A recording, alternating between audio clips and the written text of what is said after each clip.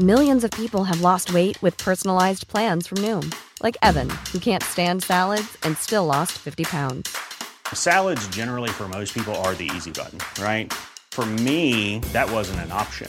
I never really was a salad guy. That's just not who I am. But Noom worked for me. Get your personalized plan today at Noom.com. Real Noom user compensated to provide their story. In 4 weeks, the typical Noom user can expect to lose 1 to 2 pounds per week. Individual results may vary.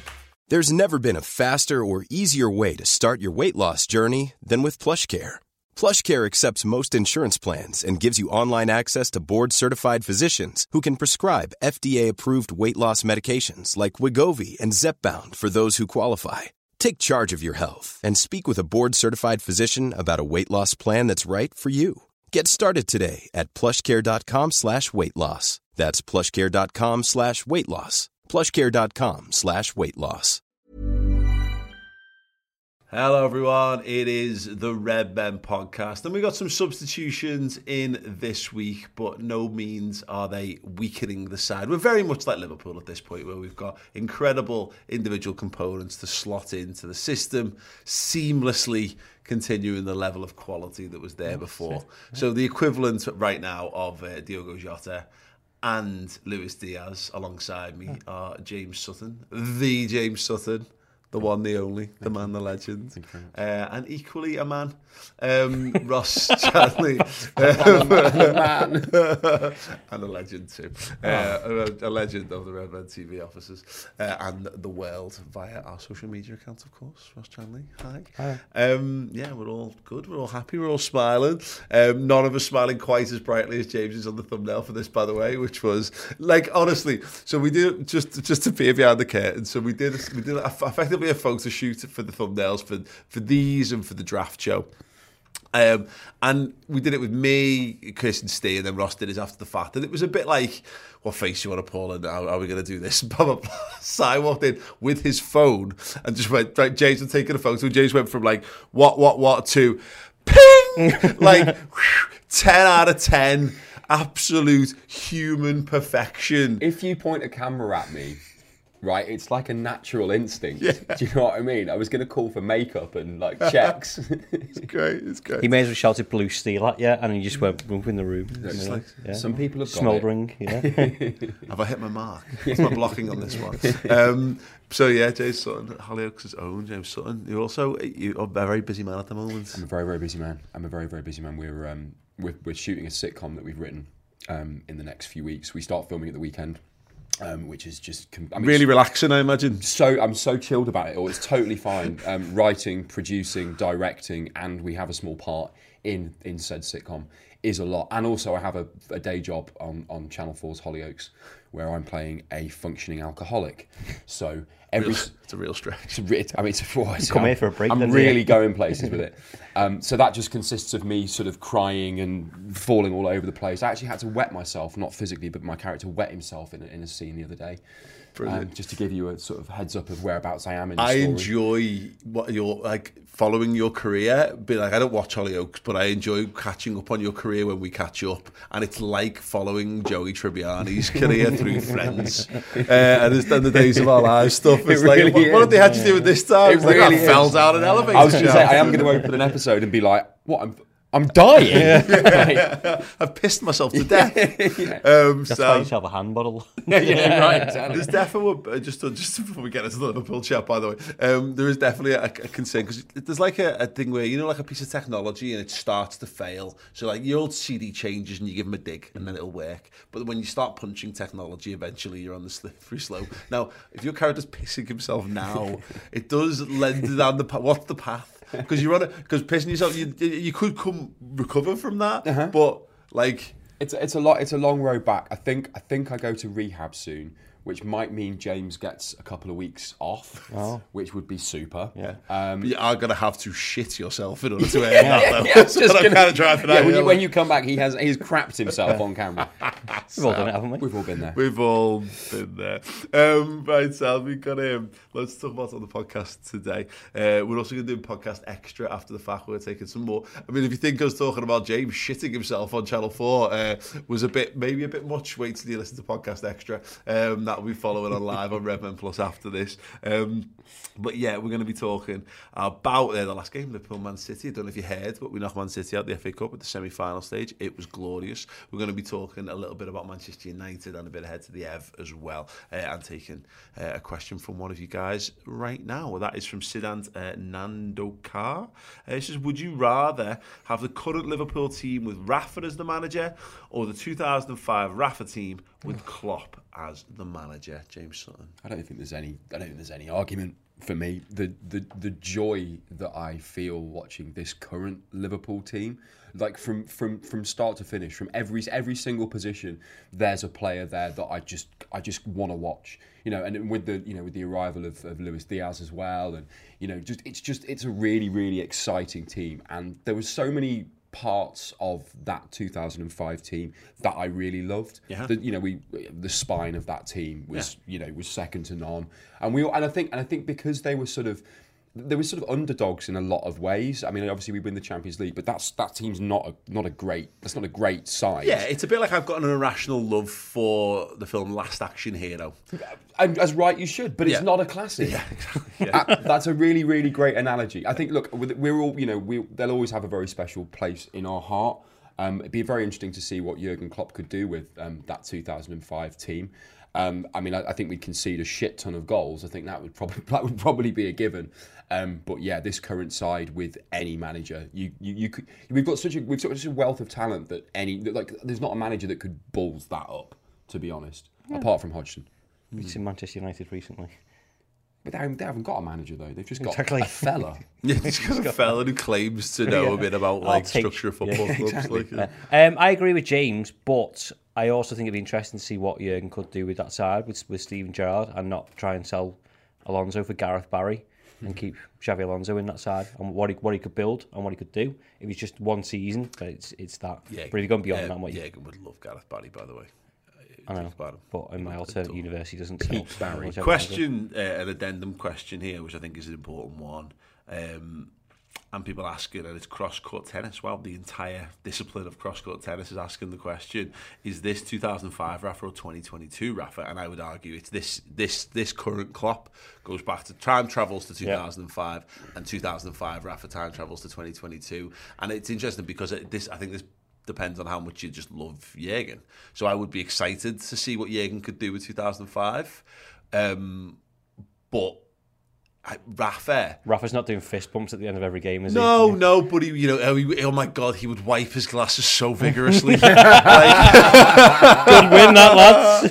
He took them away with a plum after the fact, half time. It's on Saturday. He's tucking them glasses away, and they are not coming back out again. Oh my God, game over. No, so I think it's interesting because I think a lot of people instinctively would go, they'll just follow Klopp, because I think the idea of what happens to Liverpool with no Klopp, because it'll be this team without Klopp in it before we know it. Don't say that. But Rafa was a brilliant manager, and I always wanted to see what would have happened if he'd just been given the financial backing to carry on his development. Like, Rafa never got the resources that Liverpool have currently got. So the idea of peak Rafa coming in, we wouldn't be as good, because I don't think his style of football is as good, but we'd be dead defensively organised, and then he'd just let the attacking lads run riot. We'd still have loads of fun. I just don't think we'd be as good. I wouldn't want the next Everton manager at the club anyway. That's low, isn't it? But he's not yet. What? 2005, Rafa, he hasn't done that yet. He hasn't made them mistakes. Okay. My head hurts. Yeah, I know. Yeah. Maths. Yeah, absolutely. Divergent timeline, God. Right, Sads, let us know in the comments then, what would you go for? And yeah, I've actually seen a pretty fair split on this one, to be honest. It would be fascinating to see Klopp go back to 2005, because he'd love some of them mad bastards. He'd like Djibril Cissé. He wouldn't last 6 months at the club, but he would adore him for those 6 months. He'd be his best mate forever, but he'd have he would be gone, and he'd be well after the fact. But the Milan Barros, all that good stuff. Yeah, right. Sounds. Keep your answers coming in the live chat if you're watching along with us right now on YouTube. After the fact, don't forget you can always tweet to us at the Redmen TV. Right, we have got a sponsor this week. It is the sponsor we've had for a number of weeks. It's a sponsor we're having lots and lots of fun with. I'm Phil and Time while I find my headphones to plug in. We have got Rhys Andrew on the line as well from Who Knows Wins, who dived in with us last week as well to help us through. Rhys, welcome back. Okay, Sal, sorry, Rhys, we can hear you, but apparently people in the world can't. So we will go through the scores while Side diligently squirrels away behind the scenes to get this working.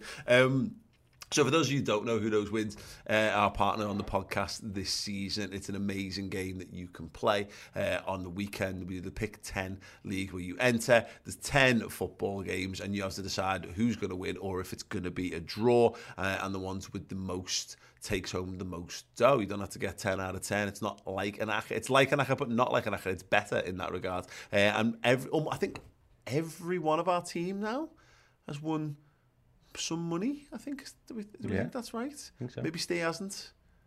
Maybe Steve hasn't, actually, no. Yeah. No. Unlucky Steve. Steve, who of course will return to Redmen, having got married in the week. Very much congratulations to him. And as we said last week, slightly less to his wife. But that's just the balance of things. She's really, made a terrible decision. we love Claire. She's great. So yeah, we got that. We will go to the scores from last week to find out how we got on then. Top of the pile, Tom Dutton, 7 out of 10. Absolutely astonishing play from Tom there. And then beneath that, we got Ross, Si and Charlie all on 6. And Ross, you guys all hoovered up just a little bit of cash. I did all right on Saturday. I got 3 out of 4 on Saturday and I was joint 43rd. And then I found myself on Sunday just going, I'll just check that score. And then for 2 weeks on the run, I backed Arsenal to actually win a game of football. So it's my own fault. Yeah, 100% your fault. I mean, that's Arsenal all over, isn't it? See, I fell down there and I'm reasonably pleased. I always say, I want to end up middle of the road. You don't want to be last. If you can be first, great, but don't be last. And I had a major problem with my own psychology where I tried to jinx it into my favour, sort of. So I went for the draw between us and City, thinking, well, I think Liverpool will win, but I think it'll be dead stressful and probably go to extra time, which is what I was sort of going for in that regard. And then I just went pure optimism and went for Crystal Palace to beat Chelsea. Like, what a moron. Yeah. Like, you know what I mean? They absolutely just wiped the floor with them. It was a very, very comfortable win for Chelsea in the end. So, yeah, I'd have been top if I'd actually not been an absolute moron.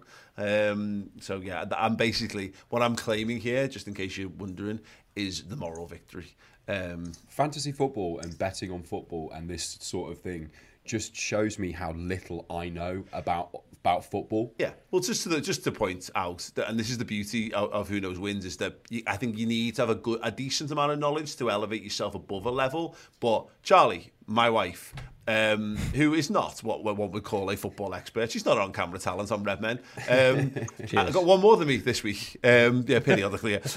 So right, we've got Rhys. Good to see you, Rhys. How are you feeling? What did you get this week? 4 out of 10. Right. I think this is the first week where I've actually just got level with Chris's score and he's not here, so I can't gloat.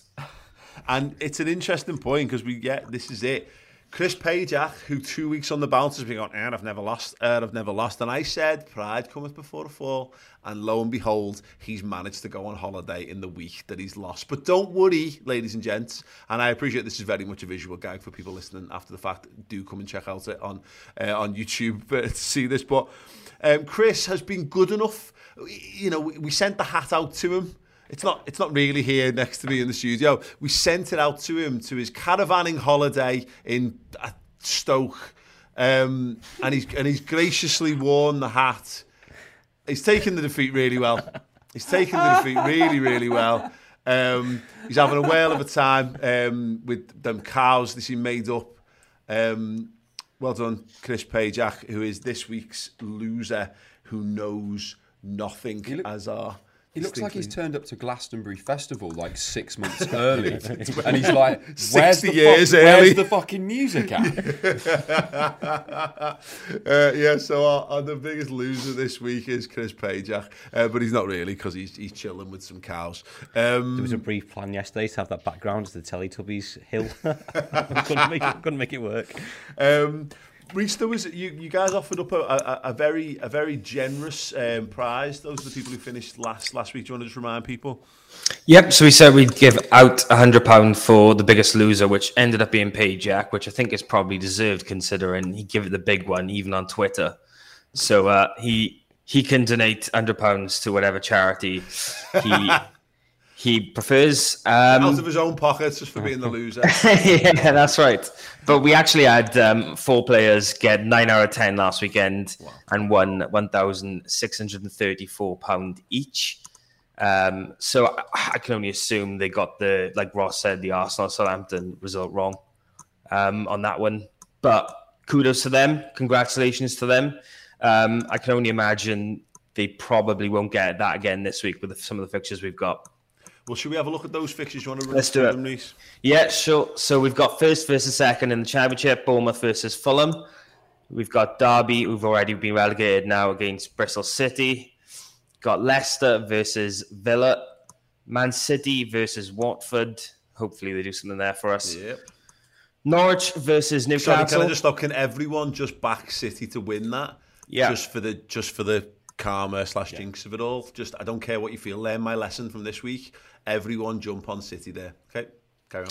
But see, actually, it's the way it works. Because like we said last week on the podcast, we either back the draw or back City. So it's like reverse psychology, which ended up working, but doesn't end up working with the predictions. Yeah. But I suppose I'd rather that outcome. Mm-hmm. But then some of the other fixtures we've got Norwich versus Newcastle. And then into the Championship, Peterborough versus Notts Forest, Sheffield United versus Cardiff City, Swansea versus Middlesbrough, Wickham in League One versus Sheffield Wednesday, and then the late kickoff on Saturday is Brentford versus Spurs. There you go. Easy peasy. Get them in. Download the app using the link in the description underneath. Obviously, make sure, we've said this before, and I'm sure Reece will be happy for us to say this, but if you're not a gambling person, don't become a gambling person off the cuff or whatever. But if you're the kind of person who is into this kind of thing, kind of person who likes to flutter on an acca, but wants it to be a bit more fun and have that little extra safety net, and also the potential banter of finishing above or below Chris Pajak, then by all means, yeah, download it and get involved and all that stuff. Anything else you want to let us know before we crack on, Reece? Yeah, well, everyone can download the app using the link in the bio that you guys have in the caption. And like you said, as long, you can only play if you're 18 and over, and please gamble responsibly. But yeah, there's some good fixtures in there. I think with the Championship as well, there's a lot of permutations. A lot of clubs maybe out just outside the playoffs, maybe just inside. So we won't see a 9 out of 10 next week. But that could easily be me getting 2 out of 10 and Pajak getting 3. So we'll see. Challenge accepted is all I'll say on that. Reece, thank you so much for joining us. Chaps, thank you. See you, mate. All the best, mate. Cheers, guys. Right. Let's crack on. I'll say the link is in the description underneath. Get involved with that. We're having good fun with it, as you can tell. And yeah, I actually think I'm more happy that Chris isn't here, because that the can't defend himself. Oh, brilliant! Yeah, just absolutely brilliant. Love to see it. Last time out, we played Manchester City in the FA Cup at Wembley. It was glorious. It was just, from my personal experience of going there, it was one of the best Wembley days I've experienced. You know, we've had a bit of a bad time there. You know, I was trying to work it out. You know, and I didn't go to 2012, but I went to the final against Chelsea. I went to the semi-final against Aston Villa, which was horrendous. I went to the Charity Shield, Community Shield against Man City, which was a bit crap. Obviously, we won the League Cup earlier on, but this was, I don't know, James, it was just great to see Liverpool go there, feel like they belong there, feel like they owned the pitch, the occasion, and go out there and be the best version of Liverpool. They settled the nerves in ways that I didn't even dream possible. I watched it on TV, and I mean, it's the sound from that you lot made was just, I mean, it was incredible. Yeah. I mean, you could feel it. You could feel it through the TV. It was insane, and I think I think, for those players walking out to that amount of noise and that amount of fans going, I mean, the whole stadium sounded like it was completely bouncing, especially in the first half. It was just relentless, and you could see that the City players, the City fans were just completely shell shocked. It's that Liverpool that we want to see all the time, just coming out and just blowing teams apart in the first 45 minutes. We haven't done that very often this season.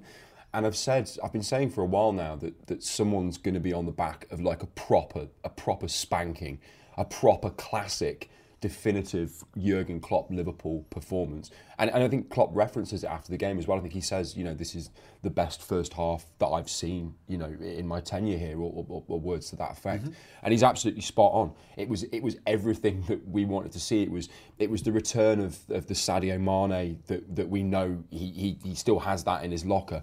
It was Thiago doing just all the Thiago things that you just go, oh my God, I can't believe Thiago Alcantara plays for Liverpool Football Club. Yeah. It was that level of performance. Like there's balls dropping out of the sky and he's controlling it with one touch, shrugging someone off and laying a ball off. And it was just sensational. Naby Keita. I mean, there's just so many people across the park that I could, you could single out for praise. But just one of those games, one of those times I'm gutted I didn't go. I had so many opportunities and I had too much work on, and I was like, no, I'm not going to go. I'm going to watch it at home. My God, I regret that decision. I had a proper busy all day with it, but you're right. Like it was just great, and we've carrying a lot of fear and anxiety, Ross, and we talked about this, I think, over the last couple of weeks. It's been a growing sort of underlying theme to Liverpool's season of we're good at the climb because you feel like it's you against the world and, fuck everyone else and get stuck in and blah, blah, blah. And then now we have an expectation of wanting to be on top. It's nice to be handed something that lets you go, I think this is going to be all right. And last week against City wasn't that, because it just actually exacerbated a lot of the fears. Like when we play well, we're really good. But when they play well, they're really good. Oh God, this is going to be horrible, isn't it? So that you go and put that performance in and blow them away. And I had someone, I was listening to the Totally Football podcast. I think it was Dan Storey maybe on there, and he was a bit like, City were rubbish. I was like, I know Liverpool didn't we scored from a corner, but it's not. I think people go, Liverpool scored from a corner. Liverpool scored more goals from corners than anyone else. Ask any football fan on the planet, are your team good at corners, including Liverpool fans, and they'll say no. They'll say they're terrible at them. So that's a sign of quality for me. We beat them using all of the different strings to the bow that we've constructed over the years. It was almost a perfect Jurgen Klopp performance. Yeah, and to James's point about blowing teams away, I don't think we've done that with Manchester City specifically for a few years either. You throw back to 2018 in the Champions League was probably the last time we did that. Yeah. I think that's your only chance of beating Manchester City. I think there was nerves and tension in the Etihad game because to me that felt bigger. Yep. And you talking before about the climb, the drop-offs are a lot harder when you lose those games. Yeah. Whereas we did the build-up show for that game, and even pre-match with Errol, I wasn't nervous, but I wasn't also confident either. I just didn't. You couldn't win the league necessarily. Well, you could, but you could lose it. But it became a must not lose, whereas you can't do that in cup football. Yeah. So it felt more freeing. Yeah, and I think the other thing that helped was the midweek games. So in fact, take it back a little bit further, getting that third goal away at Benfica meant that we could play Manchester City at the weekend after that, but then the midweek we could make 7 changes. Man City couldn't do that. So they had a horrendous time. Exactly, as well. And then De Bruyne is injured, Kyle Walker's injured, they come in and they have to rotate. But we've managed our squad, I think it's credit to Jurgen Klopp and his team, to put us in a position where we could go to Manchester City in the FA Cup and go, okay, well, I'm going to make another 7 changes, but I'm going to bring in Virgil van Dijk, Andy Robertson, Trent, Fabinho's going to come back in, Sadio Mane's had a rest because Luis Diaz has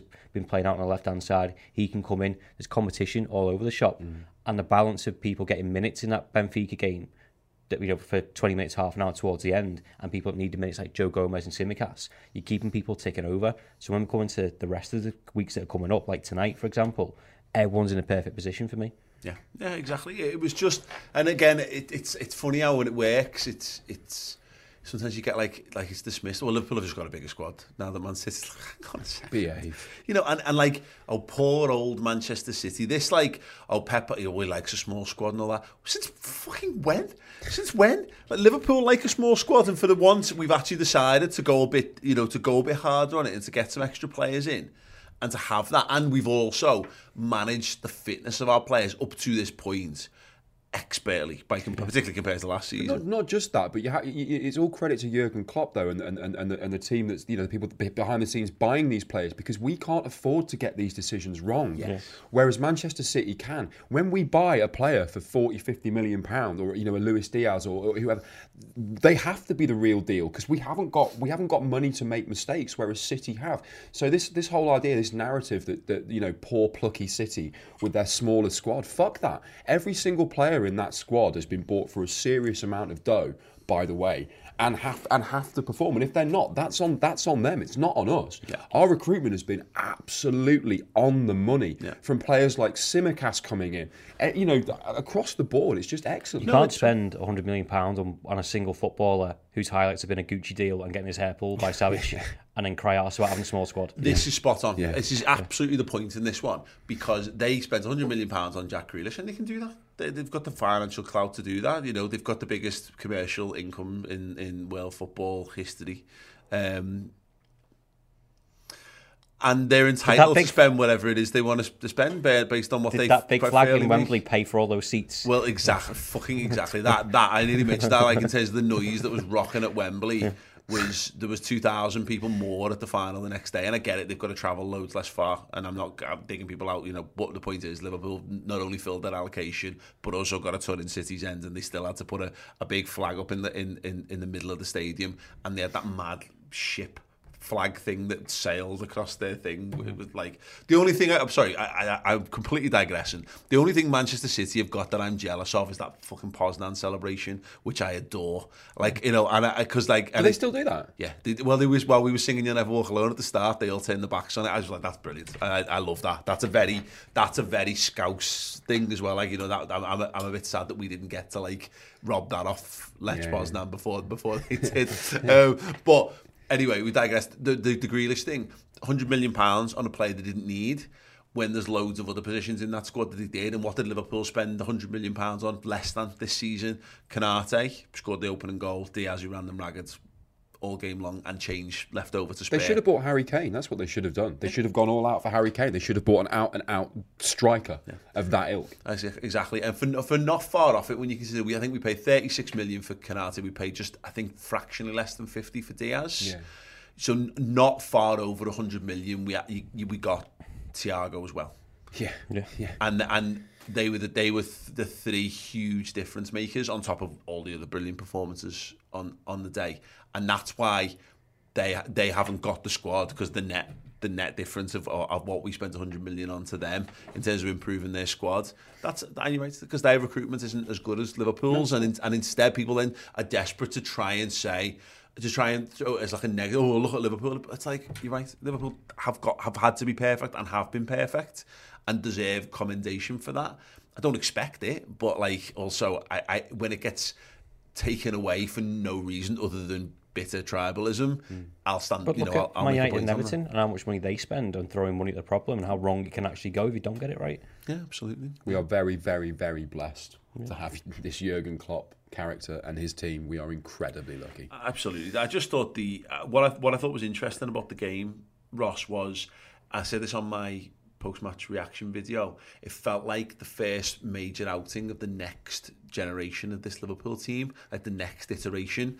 When you look at what we did in there, and Thiago's not going to be around forever. We've bought him at the tail end of his career, absolutely. And there'll be others to come, like Jota, to come into that side, for example. But it was Canate, and it was Thiago, and it was Diaz, and it was Naby Keita finally kind of coming to the party in a big game and lasting it as well. And you got to see, I think last weekend, if Bobby hadn't gotten a little knock in the build-up, I think he'd have started that, and that would have been like the very old school Liverpool. And this felt a very next iteration. It was really encouraging to see. It's not City's best 11, I appreciate that, but us go back to to dominating Manchester City again, because we've added a fresh level of something. It wasn't played out as a stalemate. Liverpool have brought new tricks to the party. I think a lot of that was some of those players being managed. So Naby Keita had a good example of that. Of last season, I think he had to play loads of football because there was literally nobody else. Therefore, he gets injured. Whereas now he's being primed to play 1 game, 2 games a week, because we can manage him. We don't have to play 3 times a week and bust a gut each week, and you can train properly and you can play. Therefore, we can get the best out of you. I know there's been loads that have been said about that. That's our best midfield 3, but I've been consistent throughout the season. Played together twice. Yeah. But exactly that. But also, I think it depends on who you play. So I don't think we dominate as much if Rodri's there, if De Bruyne's there. We saw at the Etihad when they are there. It's difficult. But I think I like the balance of that squad when you go to a team and you want to blow them away. I think you have got the perfect balance of creativity. Keita's running with the ball, he's pressing with the ball as well. When he's able to do that, I think he's unstoppable. Well, what we saw last week, James, was that the thing that they had a much more fluid, much more creative midfield compared to ours, and that's a lot of that's just because how Henderson plays that role, which works in so many circumstances. But it would have been interesting to see them play their full strength midfield, because I think it would have given them just as much of a run around, because it was just adding Keita in there makes it loads more attacking. The turning circles are quicker. It's quicker over a couple of yards. It's a bit more dribbly going forward and all that kind of stuff. So I again, to your point before, it's impossible to pick out a Liverpool performance that I wasn't proud about ultimately. And I thought, and we were crap. We were crap at that City game as well. We came away with a point. That's not, that's a bit of perspective needed. I think, we were crap, then we come out with a point. City, I didn't think City were great, at the weekend at Wembley. But they got spanked, and that's a huge difference. And I don't think, going back to what you were talking about, this new version, this future version of Liverpool, I think it's partly the personnel, but also I think it's partly the situation that Liverpool find ourselves in right now, with how frequent these huge fixtures are now, week in, week out. And I guess for the players to have that momentum and to have that confidence going into each game on the back of a game that you've done quite well in, or albeit not done well, but come away with a point. That motivation, it just they're on this mad treadmill now, and every 3 days someone throws a fucking pineapple on it, and they have to deal with it. Do you know what I mean? To use some sort of Looney Tunes metaphor, but it is kind of like the cup final thing, isn't it? It was 7 cup finals left, 8 cup finals left. And I guess when you've got that momentum behind you and you think, you're confident going into it, it doesn't matter who plays. The whole squad, the whole team has this ethos of like, we're just gonna fucking go out and blow you out the water. We're gonna win regardless, be it from a free kick or a set piece, a Canate header, or a Sadio Mane wonder goal from a Thiago flick. We're gonna do the business. I want to talk about Sadio Mane actually. Just brilliant. Yeah, absolutely brilliant. Incredible. Insert best in the world meme here right now. Genuinely wish I'd not a shave before that. Like the fucking that lives on forever and ever and ever with Paul double chin unbearded. Thanks so much for that one. Thanks so much for that one, internet. But yeah, Sadio Mane, 8 goals since coming back from AFCON. When everyone's so busy looking at Mohamed Salah and going, oh, what's going on with him and his contract and blah, blah, blah. And Sadio's just come back. Like, is Salah tired? He played a lot of football. Oh, poor old Mo. So much football. He must be why he's out of form. Man, it's just like Superman coming back 12 feet tall, dominating defences. He is. He's running 30 yards to close down a goalkeeper on his line. Honestly. That's not a man that's tired, is it? Let's be frank. But he's got that confidence, as you said before. They won AFCON. He's just qualified for the World Cup as well. He's the main man for them. Yeah. So he is on top of the world. Whereas Mo, I think, is the opposite end. But we're all thinking about Mo Salah. So are other teams. Yeah. But people forget that. I think someone pointed out at the Watford game, he had 2-3 men on him, and we're all getting frustrated with him because his form is dipped by his standards. He's still the top goal scorer in the Premier League with 20 goals. Yeah. We're still taking away from that. Luis Diaz, I mentioned in one of the post-match shows as well, has been good for Mane, because anyone who comes in now, especially when we bought him when Mane was at AFCON, you think he could have come back and he could have been pissed off and going, fucking hell, like, I'm away here and you've replaced me. We haven't replaced him at all. We put someone in his position. Mane's gone in, going left wing, 2 people in front of me, doing the same thing week in, week out. I'll tell you what, just go and play up front yourself for a bit. Go and do that. This lad will play left wing for you. You have a little bit of rest. You go and do your business, and he does. No, honestly, yeah. I just think he's sensational. I thought it was really interesting how we've all been so focused on Salah that it's just nice to see Sadio, and it's a bit like oh wow, God, yeah, him, yeah, oh, that's a bit. I was a bit taken aback. I I had to go back and check his stats because I'd not really thought about it. He's just been ticking along nicely, and it's like, oh God, his goal return's been absolutely sensational. That's why people shouldn't worry about Mo Salah, because I think we've had 20 different goal scorers so far this season. You know, and got players off the bench that can come and score goals as well. Konate's got 3 and 3. Mo Salah's goal scoring is only a problem if others aren't scoring and we're not winning games of football. Yeah. It's not the Mo Salah show. Yeah, check out his running stats. Check out how, you know, the distance he's covered. Check out how many passes he's made. You know, these are the important things. He's still making a huge contribution, just not in the right way. And you know, I don't want to dwell on his contract situation, but I'm sure it's having some part to play, this uncertainty behind the scenes. Off the pitch, I think. But as soon as he crossed that white line, for me, it's not. He was all right. He was a bit off. He's just, again, it's not for us to worry, because ultimately our concern is actually our Liverpool winning. Yeah, individual performances will come and go. Yeah, they always will. And I know we adore Mo Salah. We put him on a pedestal, but that's not the worst thing. It's just not the worst thing for him to not have to be the man who carries everything. It's actually probably quite useful for him to go from Egypt, where he's the only good player in that side, basically. You know, to actually, Mo, don't worry about it. We'll carry it for a bit. You get your head straight. You know, you keep tugging along, because, to your point, he's still drawing the same level of attention from rival defenders and what have you. And if everyone else is carrying the weight, we've had this before where Steven Gerrard is our only good player, and if he doesn't turn up, Liverpool don't turn up, and Liverpool have fallen short as a result of it. Now we're in a position where realistically we could just drop Salah, and that for a few weeks if we wanted to, and we would miss him because he's sensational. But we'd be able to more competently muddle through at worst, and at best we might just be sound. No opposition team between now and the end of the season isn't going, don't worry about him. He's not going to score for a while. Yeah. He's gone crap, lads. Don't bother marking him. He's sound.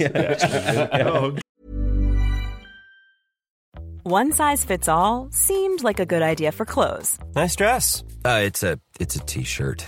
Until you tried it on. Same goes for your healthcare.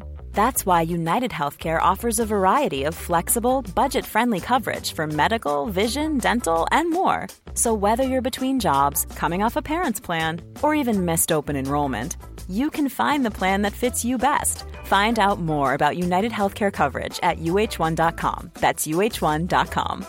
Burrow's furniture is built for the way you live.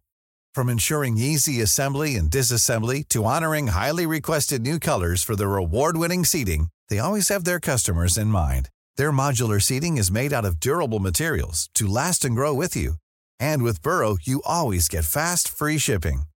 Get up to 60% off during Burrow's Memorial Day sale at burrow.com/ACAST. That's burrow.com/ACAST. burrow.com/ACAST.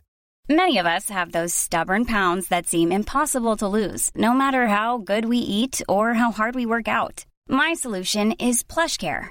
PlushCare is a leading telehealth provider with doctors who are there for you day and night to partner with you in your weight loss journey. They can prescribe FDA-approved weight loss medications like Wegovy and Zepbound for those who qualify. Plus, they accept most insurance plans. To get started, visit plushcare.com/weightloss. That's plushcare.com/weightloss.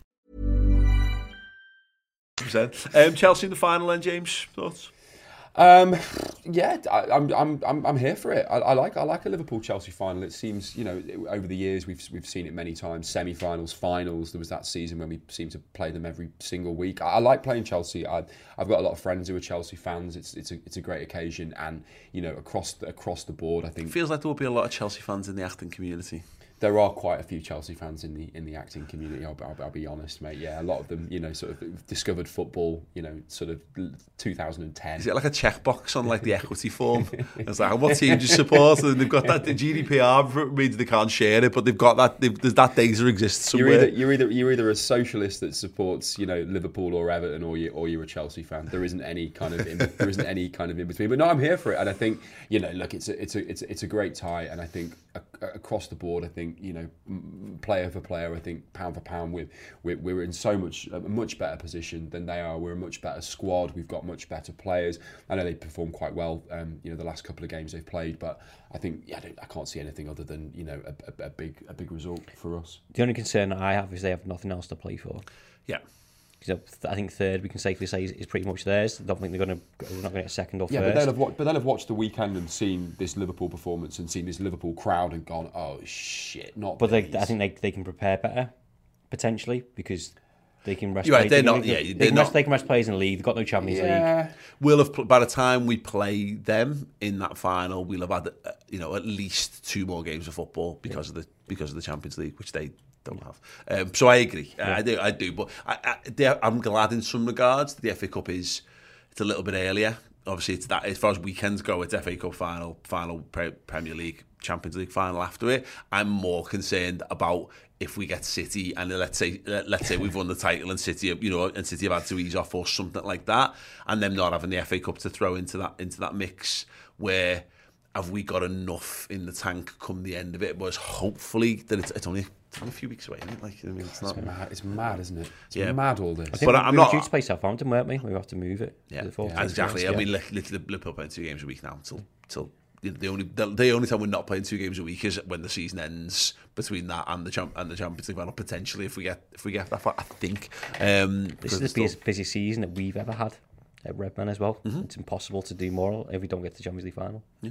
Isn't it? If we go through the Champions League, we played every game. We play every single fixture. That hasn't happened? We did it, of course, in the treble season, but obviously it was the UEFA Cup. Yeah. I think we played. I think I looked at it last week. I think it was like 62 games. So I think we'll do 2 more this season than we did in the 2001 season. I believe these are the days, my friend. These are the days, my friend. I'm not overly enamoured with the idea of playing Chelsea because I think they have got a style of football that we really struggle to be at our best against.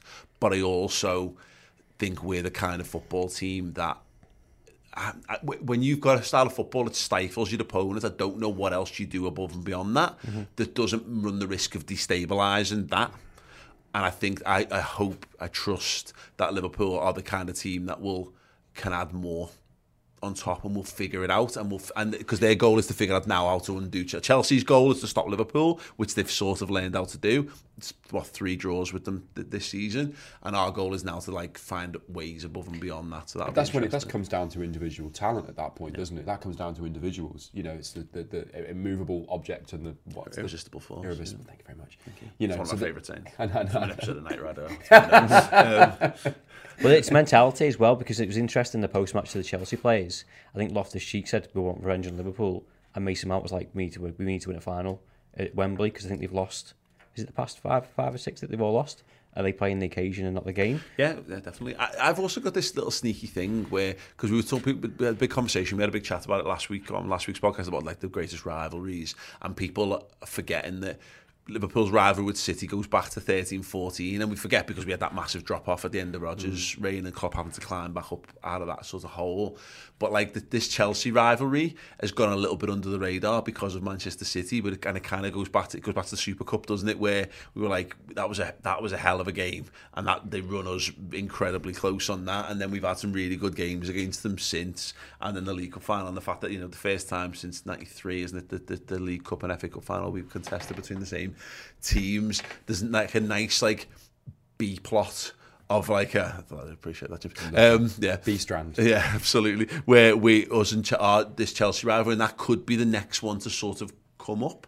If for any reason Pep Guardiola gets off before Jurgen Klopp does, Chelsea could be the ones that Liverpool are fighting alongside. So there's a nice growing narrative there, certainly. Anyway, just stuff them. That'd be great. Right, we are going to be talking about the Liverpool United and a little bit more on that rivalry and the games and the Evan, all that kind of good stuff as well. But we've got a very short break before we do. We're going to be doing podcast extra, as I say, if you're watching live on YouTube, redmenplus.com immediately afterwards, and it'll be available after that as well in audio form. The 3 of us asking and answering some more wild questions than we would do on public content. So yeah, make sure you check that out. And we've also got a Boss Live show coming up. Details on that are right now. Blink twice for yes, love.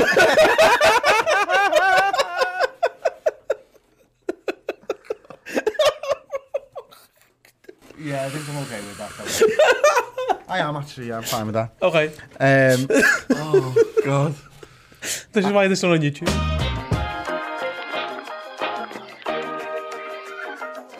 for the Redmen TV Live.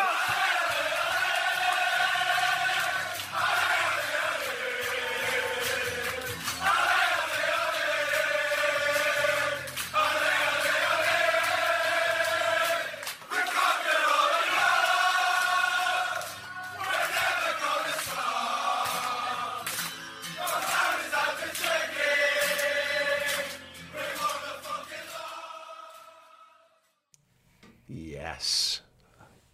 Well done, James. Brilliant. We are live in the flesh. Redmen live events are back in a bigger way than we've ever done before. It's already, in terms of ticket sales, going to be the biggest attended Redmen event of all time, and it is going to be even bigger by the time it comes around. You're not seeing this? Nope. Have we not sent you the invite yet? Nope. You're not on the guest list, that's fine. We'll have to make sure that... What is it? Ragamuffins. Oh, nice. Supported by us at Hotel Anfield the day before the last game of the season. So we play Wolves on the Sunday, the Saturday evening, 6 p.m. onwards. Biggest party on Anfield Road. I am here for that. Lovely. You want to be at Hotel Anfield though, because I won't be here. No. just me. With the when does the party start, guys? Do get involved. Go to Skiddle if you search the tickets, or the link will be in the description. You check out the pin post or whatever on our socials. You'll find all the details there if you need to know more. But yeah, it's 6 p.m. The doors open. We'll be hanging around, bevying, chatting with people. Ragamuffins going to do a little preamble. Honestly, That's brilliant. Geniuses. If you don't know, actually, Ragamuffin, so we've all heard the Bobby Firmino, Si Senor song, the incredible samba version of that, which rocked our world leading up to Madrid. They're the guys behind that. They've got a new album out as well right now with loads of Liverpool songs, which is helping raise money for food banks in Liverpool as well. So get involved with all that good stuff. But yeah, come and see them live. So yeah, Dave Jaggs will be doing a little preamble set. We'll go on, do our shtick for a bit, have a good laugh, chat the Reds and all that kind of stuff, and then they'll come on to absolutely blow the roof off it. And then after that, there's a DJ going on into the wee hours, so we've got you covered. So if you come into Liverpool and you want to, even for a couple of reasons, by the way, people go on the game on Sunday, sound, looking for something to do the night before, great. I know a lot of people are just going to come up to Liverpool just to feel it and be close because it's the end of the season. And again, get your tickets booked now because they are flying out in a very, very big way. So yeah, make sure you get it sorted. It's worth coming just for Chris's walk-on. Yeah, alone. They are very, very famous walk-ons. Chris at live shows. He's never failed to disappoint his walk-out when he comes out for a live show. Chris Pajak. What, has he got his own ring music? Well, no, he varies it up, but he very nearly got thrown out of his own live show. Was that Beer Keller? It was Beer Keller for basically with the old big room in Beer Keller with all the big tables. He went across all of the tables, and the bouncers basically threw him out before he started the live show. So yeah, came out to Taylor Swift. I think he's come out to Taylor Swift. He's come out to Barbie Girl before. Worth the price of admission. He's a fucking walking meme, isn't he? He's great. He brings it on himself. He does. Right, we've got some comments, super chats and stuff to get through before we crack on. La Chill says, morning lads, is our pool of captaincy what can ultimately lead us to all successes, unlike other teams who bizarrely give it to their best player? I think that's a really interesting shout. That I've said this before about how Jordan Henderson is the best captain Liverpool have probably had for, going back to the era of Liverpool being the best team, in the 70s and 80s, because he's a perfect captain. Whereas I agree, I think teams often use the captain's armband as a bargaining tool, and we did that with Gerrard. And not that Gerrard wasn't a great captain for Liverpool, but everyone knew that Jamie Carragher was the de facto captain, I think, at times of that team. He was the voice, he was the loud, angry, shouty one, the taskmaster, as it were. I think a Shearer getting it, Kane getting it in situations, it is a bit like that. A lot of those are ego things, aren't they, for those players? Where I don't feel like there's a lot of ego in our squad, and I feel like there's leaders all over the pitch. Like if Jordan Henderson's not playing, I mean, you take your pick. You could give it to Virgil, you could give it to Alisson. Thiago's experienced enough. I'm sure he wouldn't mind stepping up. We've got players all over the pitch that would quite happily put on that armband and organise things and marshal, the squad into the formation that they should be playing in without any hint of ego or, oh, look at me with the captain's armband like you get from a Harry Kane. I mean, Harry Kane as a captain, that's round the bend. Yeah. That's madness. Yeah, I think Liverpool for leaders, but also characters in our team as well. I think they're important. Where I don't think you have them in a lot of other Premier League sides. So you throw back to the mid noughties, with prime Premier League for me. Like Roy Keane, Vieira, Gerrard, all those kind of people. I don't see that at Man City. Like I'd have to a couple of seconds to guess who Man City's first, second, and third captain are because I don't know. Same with Chelsea. Man United is Harry Maguire, for fuck's sake. Yeah, shocking. Absolutely shocking. George Oliver. Thiago and Fabinho are meant, but under the radar. Keita is staying fit, and long may it continue. What a run of games he brings, another dynamic. I agree. And what I've loved about Keita is not. I think back to the Leicester quarter-final in the League Cup when he comes in and he just starts picking the ball up deep on the wing and like slaloming through people. I love that he's got that, but actually that's not the thing I've enjoyed about Keita lately. I've enjoyed how much he's enjoying getting stuck in, and he's just like he's being gnarly, he's being physical, he's throwing his weight around and stuff. And that was always my concern, was he's a small fella. You know, great having all those skills, but you know, you've got to bring more to the table. You can't just be technically gifted. You either got to be the most technically gifted footballer going and then pacing, all that kind of stuff. Otherwise, you miss out, and he was in danger of missing out. But I think he's been class. Playing for a new contract, isn't he? Definitely too, yeah. When's it? When is it up at?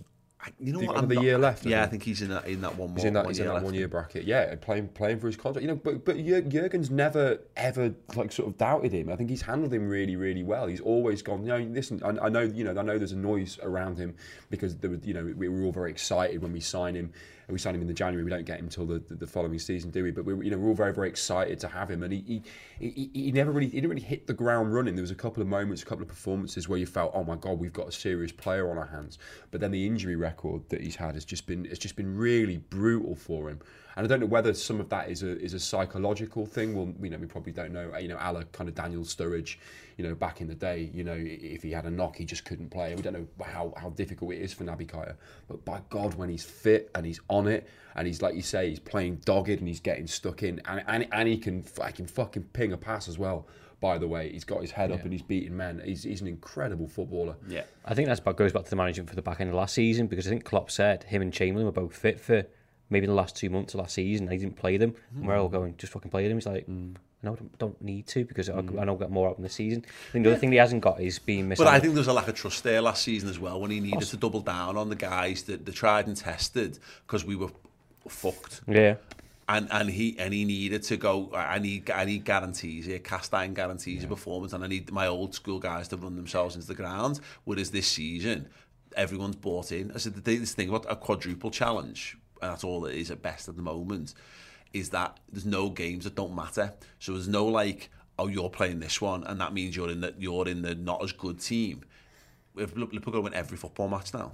So the motivation of saying you're playing this game, like there'll be lads playing Man United tonight who weren't involved at all, potentially at the weekend or even the weekend before, and they're in. You're like, playing Man United at Anfield, and we've got to win that if we want to win the league. This is not like throwing a bone to someone because, oh well, you've been hanging around for a while and good on you. But if you don't play well, you just won't get picked. Exactly. Because someone to take your place as well. The other lads chomping at the bit. The other thing on the Keita stuff story as well is he got mismanaged by Guinea quite a few times, but he shouldn't have gone and played there, running ragged, and we came back injured, which is why I'm saying we managed him in the back end of last season by not playing him. Yeah, absolutely. Just an opinion, brilliant. With Super Chat saying, can we resolve to call it the Klopp-druple? I don't think so, but equally another part of my brain went, that might be the title of this year's book. So so thank you, Justin. I'll see if it warms. At the moment, I'm not 100% convinced. It's not great. Thank you to everyone who sent the super chats in. If you want to send any more in, by all means do. Every single person who watches anything we do on YouTube or drops likes is absolutely amazing, and anyone who chooses to give us money is just stellar human beings. So thank you so much, whether it's little or much. You're all awesome. Thank you. Right. Man United. I want to talk about this. We did this last week on a debate show where we said, like, judge it fairly, not do a combined 11 because it's combined 11s about the day. But if you had to pick any players from Manchester City who would genuinely improve Liverpool's 11 and vice versa, what would you go with? I want to kind of do this with United, but also I'm not doing this as paywall content because it's nowhere near as in depth, because I'm not really sure there's anyone. It's a brief chat, isn't it? It is a very brief chat. I'm not sure. I could make a case for one player, I think. Who's the player? So the player, the quality of the player, not the person, the player, would be Bruno Fernandes. Yeah. So I think there's no doubt in his quality, and you can see the lift that he's given Man United over the past 2 seasons. Yeah.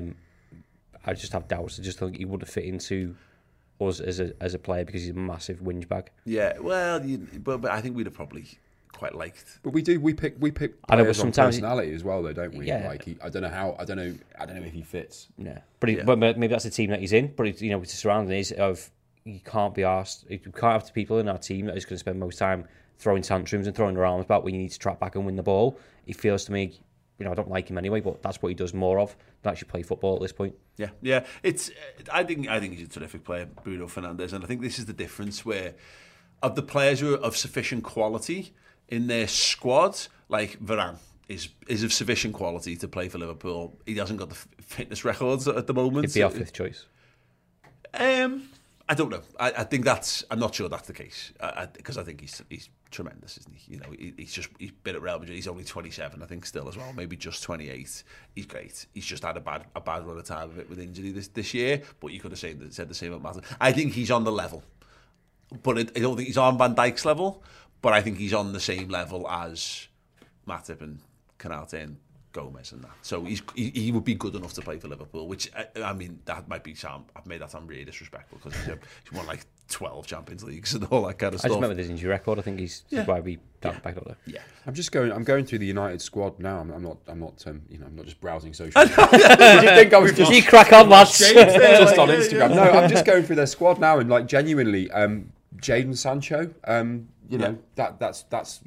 there's someone who we've got loads and loads of promise, and he was such an exciting player when they bought him. He was such an exciting player in the Bundesliga, and you wonder what a Jurgen Klopp would do with a player of that, because that's the other thing. A lot of these and it's very, very rare that I feel any sympathy towards anyone who plays for Manchester United, but I do feel that players like Marcus Rashford, for example, and I love Marcus Rashford as a person. I think he's an incredible human being. I think we'd all agree on that.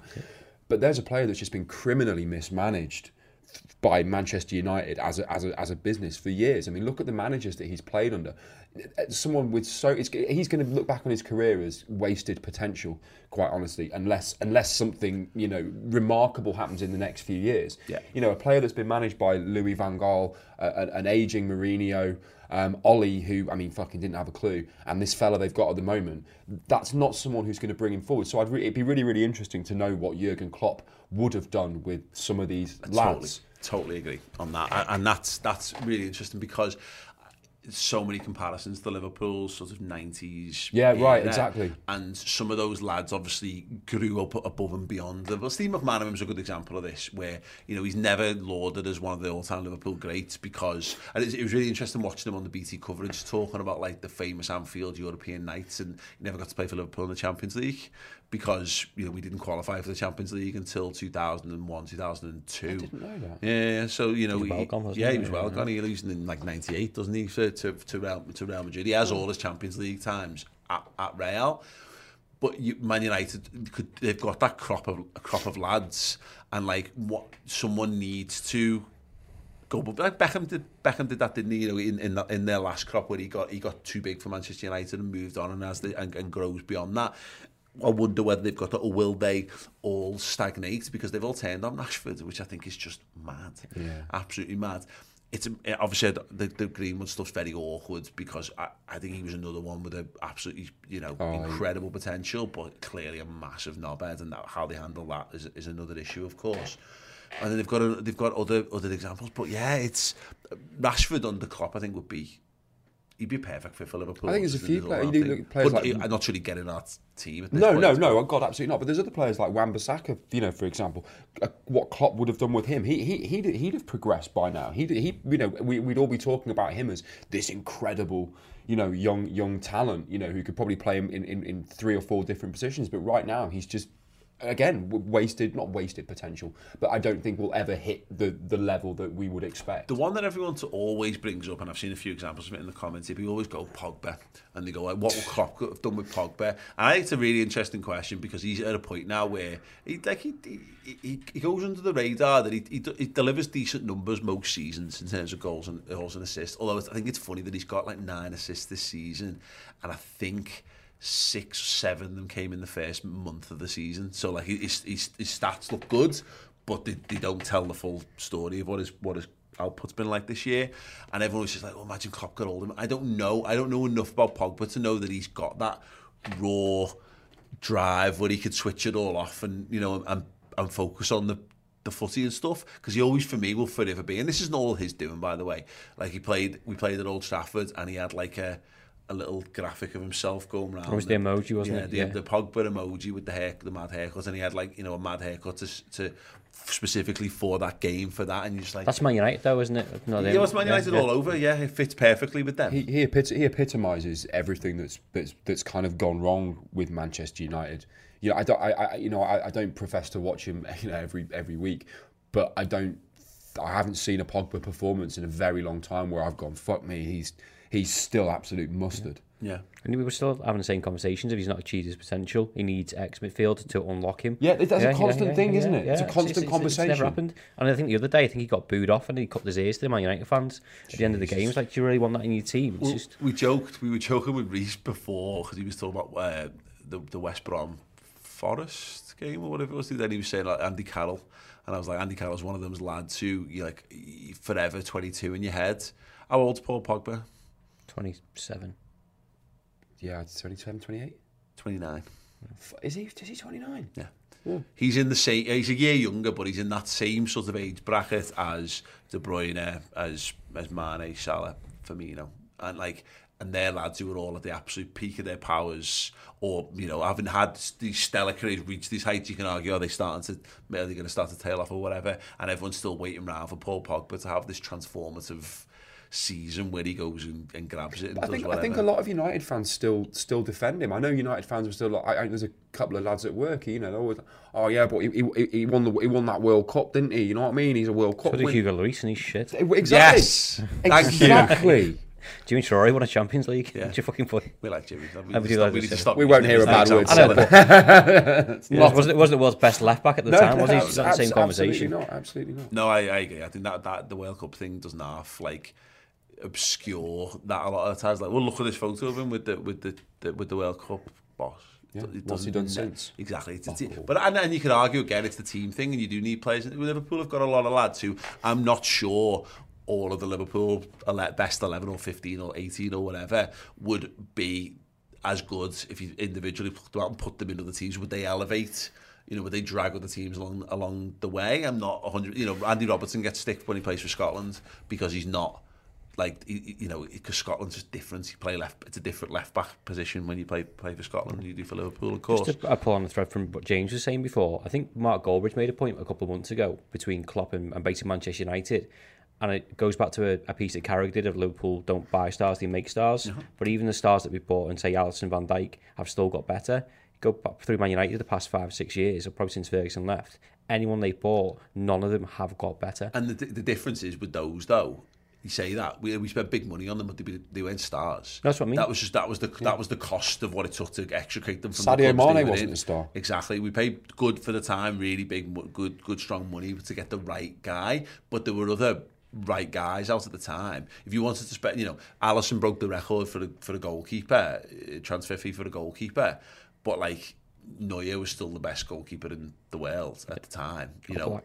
Well, yeah, exactly. And then obviously Kepa goes and does it, and like Kepa is to Alisson what Maguire is to Van Dijk in that regard, where you've then got to go, you can go and spend big money and get it wrong. But United still do that thing where they care about the commercial revenue, still go and get the guy with the biggest profile. Cristiano Ronaldo. Exactly that. And you have those things time and time again. Where, and this is why people on social media were so downbeat about Liverpool's chances in the summer, and pundits all fed into it, and they thought they were reading the room of Liverpool fans. We all got sucked into this, like the transfers the be all and end all.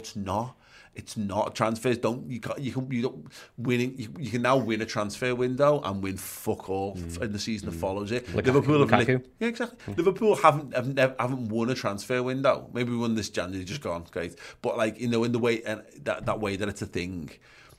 You know, we've had underwhelming transfer windows by the standards that the transfer window demands you should have, and ever going back all the way to Kiev, you know, after Kiev, we had a good one because obviously we went and got Fabinho, we went and got Keita, and obviously we get Alisson, and we really kick on. But then after that, you know, we brought Elliot in and Adrian in, and we brought, you know exactly. We brought a few bits and pieces, but they've all contributed towards elevating the whole. United just go, ooh, how much?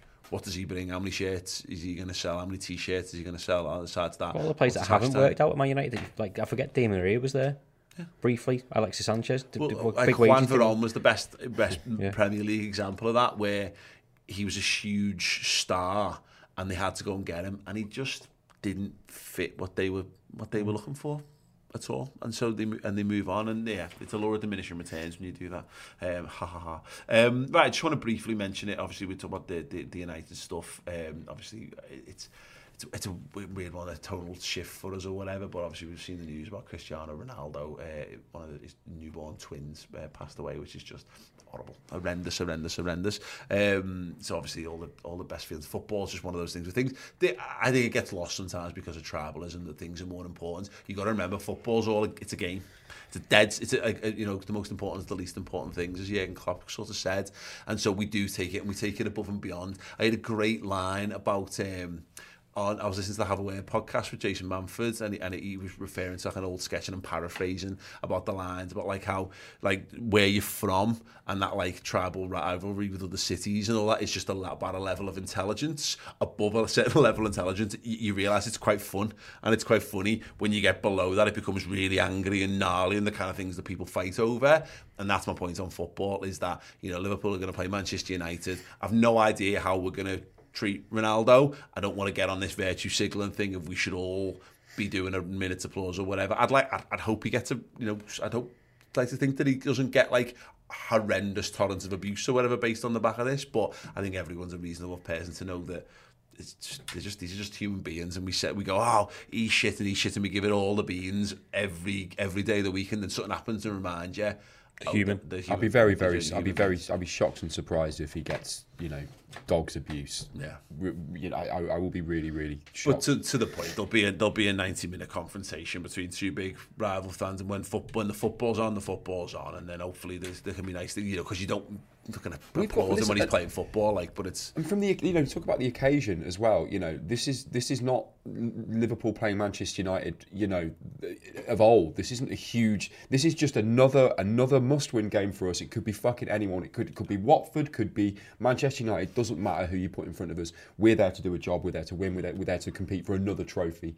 That's it. Yeah. There isn't. That's the only sort of narrative around it for me. Yeah, absolutely. It's it's great. I'm back on the United thing. I'm just really looking forward. I genuinely get so much enjoyment out of United being crap. I think, like, you know, it's an absolute pleasure, and a long may that certainly delicious. Continue. It is. We've had to live through it. We lived through years of them just being on top, and it's just when the shoe's on the other foot, it feels great. Yeah, they ruined my childhood. Fuck them. Absolutely. Right, the Ev coming up at the weekend as well. Another one, just a grand disappointment on so many levels. Burnley have pulled the trigger on Sean Dyche. They're 3 points behind Everton. Everton have got a game in hand. They should be fine. But I like the fact that, you know, obviously they've got to play us, and we've got the chance to just keep them sweating a bit.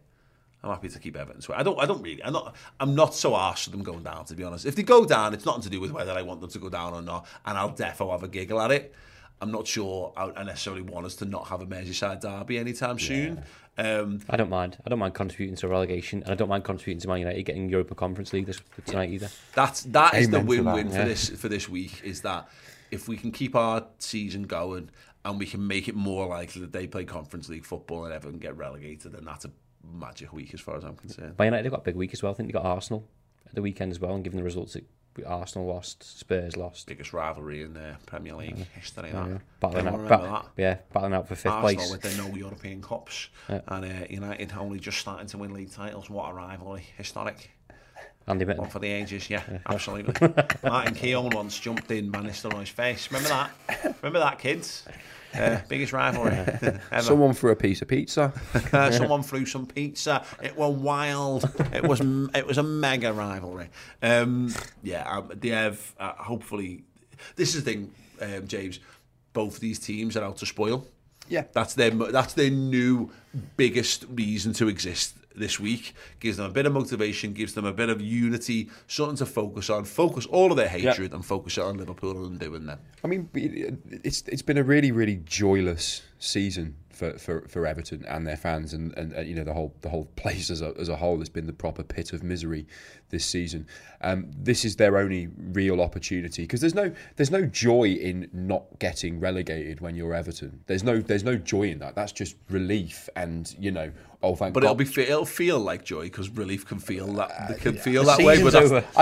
They don't recognise joy anymore. Is what I'm driving at. Forgotten what joy is. Yeah. But you know, it's not. There's no flares. There's no flares being let off. There's no, you know, the pubs aren't going to be filled with Evertonians having a wonderful time because they didn't get relegated. Can't lose if the season's finished, though, James. This is true, but this is that. So my point being, this is probably one of the few fixtures they've got where they can actually have a bit of a good time and hopefully go into it with, you know, some excitement and think, you know, how amazing it would be to spoil Liverpool's title hopes. That in itself for them is motivation enough. So they'll be bang up for it. They'll be excited.